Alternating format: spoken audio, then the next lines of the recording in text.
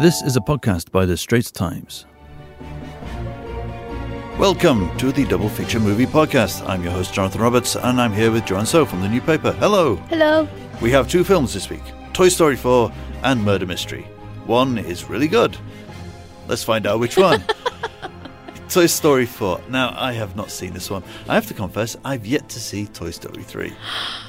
And you know the reason I've not seen Toy Story 3? Because it scared you to cry. Because I was told it was so emotional. People who I trusted, there's apparently some harrowing event in it that's like, oh, you can't, if you don't unleash tears at this, you have no emotions. And it kind of scared me off. Much like horror movies. Much like I'm reading reviews of the upcoming Midsummer. And it sounds so horrific. I'm scaring myself out of it. So I've kind of emotioned myself out of watching Toy Story 3. But anyway, that was 10 years ago. 10 years, 9 years, around there. Around there. Yeah, which is an extraordinary amount of time. First Toy Story was actually 1995, 24 years ago. I know, 24 years ago. The whole gang is back, more or less. Woody, Buzz Lightyear. Isn't every Toy Story, one of them goes missing? Yes. So what is special about this one? Is this Pixar-level genius? I think yes and no, because Toy Story was the first Pixar films, right? So I mean, it laid down all the all the highs and lows and whatever we have, and we have obviously seen Woody and Buzz Lightyear over the years. I was so surprised when I read that there's going to be Toy Story 4 because I thought Toy Story 3 ended so well. Well, everyone did, right? Yeah, it was just it's like, do we need it? Yeah, do we need it? I was a bit reluctant watching because I was such a big Pixar fan. I was just very scared to be disappointed by this Toy Story 4.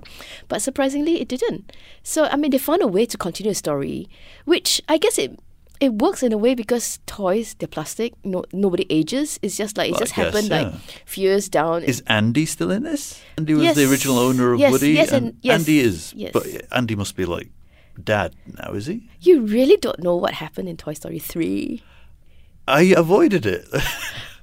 You have to watch Toy Story 3 before this one. Oh, okay. Because it really continues the whole entire, like, how I'm guessing it's been passed after 10 years, if you don't have kids and you haven't been forced to watch Toy Stories all the way every day, yeah, the general public may just need a quick refresher. Yes, okay. So the general refresher, it happens in the first few minutes where I see a recap of how everybody has watched Toy Story 3. It's not a spoiler thing. It's not spoiler. Oh, just say it. Yes. At the end of Toy Story 3, Andy passed all his beloved toys and friends over to this little girl called Bonnie. Right. So that's how the story continues. A new chapter. Okay. So this little girl who is, I think, is kindergarten age. Have they followed the conceit of many sequels recently, that it is literally 10 years on, or is this directly after Toy Story 3? It's directly after Toy Story 3. So anyway, it's the whole gist of like, Woody always have to do something. He finds himself, the responsibility of being the top toy is to be responsible for everybody's well-being. Okay. So it's continuous the same thing. I guess his job, his assistance is to do something, make himself useful. He feels something useful. But this time round, he realized that, hey, I'm not the top toy anymore. It's like he's not being played for a few times. Okay. And he actually gathers Dust Bunny. So I guess it deals with how his psyche and everything else is, how mental. Even Buzz came up to him, are you all right? Are you comfortable with this? You're not picked again this week. Is this a film for the parents? The whole thing of growing older and realizing, well, my time is passing, the younger people will be coming up and all. Yeah, maybe in a way, because then he has to find himself in a way. I thought it was a bit whiny because he's always like, oh no, it's fine. But yet he's this, urge to be able to do something with his life, to be able to make his kid happy. So this is basically Woody facing retirement. Yes, in a way. Right. Okay. So the whole story follows, but he kind of become a stowaway to this his new kid Bonnie. Mm-hmm. She's supposed to go to kindergarten, but I think she's unhappy because she don't want to go to school. She's scared of, the first day and orientation stuff. So Woody takes her from her and says, a toy must always be there to comfort the kid, although toys are not allowed in school. Right. So he stows away and then he follows her to kindergarten. And yes, we see poor Bonnie being left out and everything else. But during arts and craft time, Woody sort of helped her find some materials. And there it was. Bonnie makes a new friend who called Forky, made out of The a Spock Spock. and some pipe cleaners and some googly eyes and like ice cream sticks for legs. So Okay. he's a new toy, but who thinks he's trash. Every time he sees a bean, he jumps inside because he is trash because he's been thrown away. So a Spock is like recycled Wow. trash. This sounds a bit dark to No, me. not really. It's a toy with self-esteem issues. There's another one facing retirement and trying to find his use in life. This isn't for the kids, right? I think it's meant for both ways because there are some gags that's definitely for kids, but it's definitely written for those people who has grown up with Toy Story in the first place.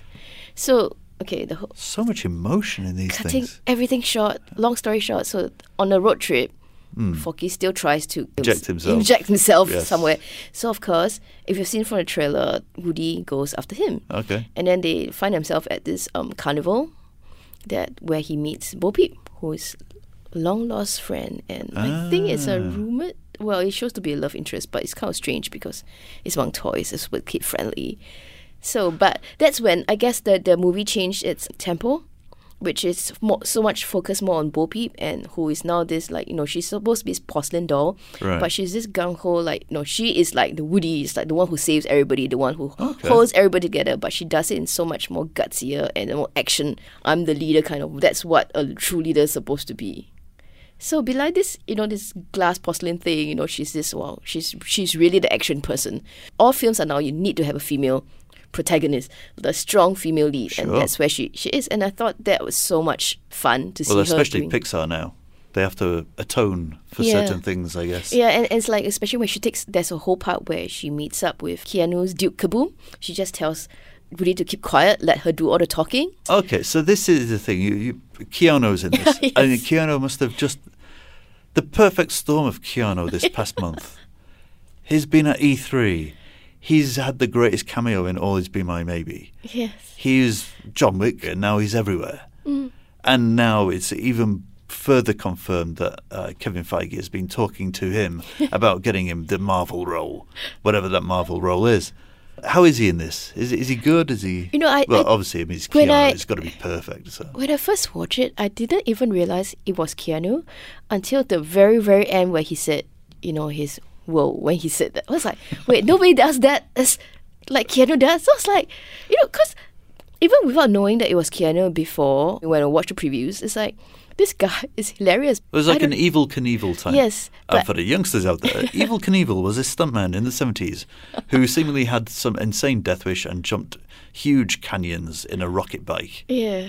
And you could get toys of him. That was the most treasured toy when I was a kid was the Evel Knievel bike set, because you could wind up the bike and and it's like a little dynamo and you'd set him off. This one and I the think is Evel quite Knievel similar. toys were just they were, if you had those, you were king of the block.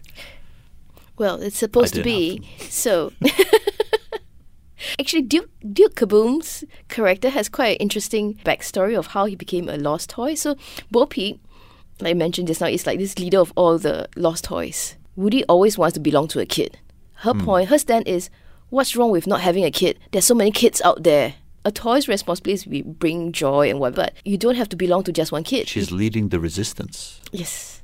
And then she actually scolds him, why aren't you following to my plan? And he screwed everything up, which he did. So the dynamics is quite interesting that they turn it around to have the female leading this thing. It sounds like this is very Buzz Light. It's Yes. a Buzz Light, yeah. I hate that I just thought of that. But anyway, yeah, so this is Light on the Buzz. Well, yeah. Yeah, actually Buzz Lightyear doesn't have that much, as compared to the past few films, he doesn't have much of a role or something to do in much on okay. this. I mean, he's still I guess you call it a second lead or something, but by the way 'cause thing. it really doesn't seem to figure into. It's kind of there in the publicity, There's but a it's lot just of new around. toys coming into play with this.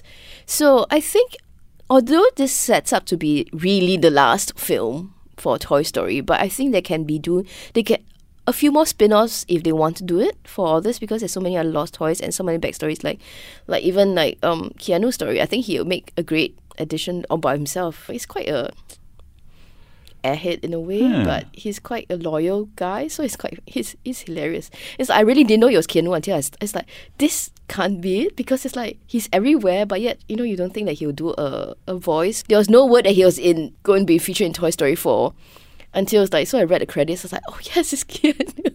So you enjoyed it. I mean, on a level of Toy Story 1, 2, 3, 4, where is this about?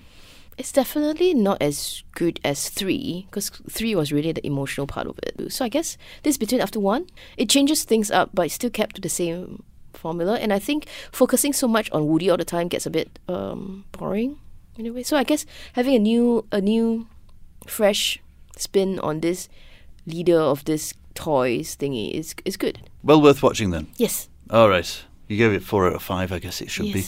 I watched it twice already. Good grief. Okay. Well, one to watch there. If you're not going out to the cinemas, there is also this film called Murder Mystery. It's out on Netflix, and apparently it's broken all records. Around 30 million people binged it. Well, you can't really binge a film, can you? Yeah, I know. 30 million people watched it last weekend when it launched. I was surprised because it's Adam Sandler. I think this is where his niche is. He was one of the early adapters, I guess, of Netflix. They brought him on quite early on, all his films, and he did things like Ridiculous 6, which I have to say I have not watched, but you can pretty much get every Adam Sandler film. Yeah, no, you can see there. It's like on the catalogue. It's like, okay, no, I'm not watching this. I'm not watching this. I'm not watching it. Well, I quite like Happy Madison, the guy who hockey plays golf. Yeah. So Murder Mystery. It's very much a Sunday watch. It feels like it's very non-committal. It's a bit different to his usual Adam Sandler films in that he doesn't seem as prone to complete anger outbursts. He seems a bit of a calmer character, which may just reflect on Adam Sandler generally. Yeah, it's him reuniting with Jennifer Aniston. They were in Just Go With It when he was doing cinema releases and basically looking to do Adam Sandler Wants to Go on Holiday. Seemingly so many films of his are just, oh, you're going to this resort, are you? Just him and his friends hanging around a resort. I've always been very interested in Adam Sandler, though. He's quite loyal to his cast. Yeah, his group of people. He has a repertory group, which is quite nice in this day. But this one has quite a number of new faces. But I thought there's quite a number of familiar names too. Well, Jennifer Aniston. We got Luke Evans playing the caddish Charles Cavendish. Terence Stamp, but then again, he'll do pretty much anything these days. Gemma Arterton as Femme Fatale. David Walliams as a very camp son of Terence Stamp. Generally, the story is that New York cop, Adam Sandler, who has been lying to his wife, Jennifer Aniston, who works in a hair salon, lying to her that he's a detective. He's not passed the exam yet, and he keeps on trying to pass the exam, but his nerve goes, and he's a terrible shot, apparently. So after years of nagging, they have an anniversary, and she says, when are you going to take me to Europe? You promised to take me to Europe 15 years ago. So he arranges to take her to Europe, but he does it on a very budget thing. But on the plane over, Jennifer Aniston wanders into first class, where she meets Luke Evans. Ooh. And Luke Evans is all very, hello, my dear, kind of thing. So he invites her onto his luxury yacht, at which point the Agatha Christie-ness all kicks off. So on this yacht is going to be Terence Stamp changing his will. And he has his son, David Williams, and his young wife, who used to be going out with Luke Evans, and then Gemma Arterton's there, and they're all connected. And you sound bored already. The thing is, it's not an offensive film. I think people watched it because it doesn't seem too bad. It doesn't seem like the standard Adam Sandler thing. Some of the jokes are pretty bad. Some aren't so bad. There's quite a fun kind of a very left field joke where Adam Sandler knows Latin, or he thinks he knows Latin, because it's an eternal language apparently. So Terence Stamp is murdered on the boat. Oh. And then they've got to find out who. So as a semi-detective, him and Jennifer Aniston start doing the Poirot and Miss Marple kind of thing. So yeah, it's a Sunday afternoon. It's what I would call a Sunday afternoon film, in that it takes zero brain power. It's not too offensive, bizarrely, 2 films in as shorter amount of time, released essentially the same week, because it was Men in Black International and both Murder Mystery, released. And one of the biggest jokes that they have in it is an American rushing to get into to drive a car. So in Men in Black, it's Tessa Thompson getting into this super Audi thing, part of the Audi ad that was in Men in Black International. In Murder Mystery, it's a Ferrari. They both get in, eager to drive, first time ever, and then realise that the steering wheel is on the other side for a European car. It's a strange confluence of jokes there. But otherwise, it's... If you can guess who the culprit is, well, I don't think you are. Detective level. Yeah, it could do the job. It's kind of like, it's not offensive enough to hate. I think my visual wallpaper for if I watch something on Netflix is John Wick. It's back on Netflix. Oh, it is, yeah. The very first one. Murder Mystery, it's on Netflix, and you can watch it now. It's Adam Sandler not being too bad. Although he's looking better now. He was looking quite haggard for a while. He's lost a lot of weight, and I think he's built some weight back up, so he looks a bit fuller in the face again. Well, he has to look like someone Jennifer Aniston would marry. No, I mean, the whole premise of Adam Sandler films, he's one of those guys that he's a schlub, but somehow his other half will be just ridiculously out of his league. Yeah, that's As right. in, no way in the real world are you going out with him. But yeah, I guess that's a privilege when you are both writer, producer, and whatever else on these things. Yes, I think my wife shall be Jennifer Aniston this time. So that was Murder Mystery. Watch it on Netflix. And that is where we'll leave it for this week. Joanne, thank you very much for joining me. You're welcome. Thank you to you at home for listening. And if you're listening on Apple Podcasts, Google Podcasts, or indeed Spotify, do like, rate, and review us. Every little helps. And until another double feature next time, goodbye. That was an SPH podcast. Find us on iTunes, Google Podcasts, and streaming on Google Home. Do send your feedback to podcast@sph.com.sg. You can also check out more podcasts on various topics at straighttimes.com and bt.sg.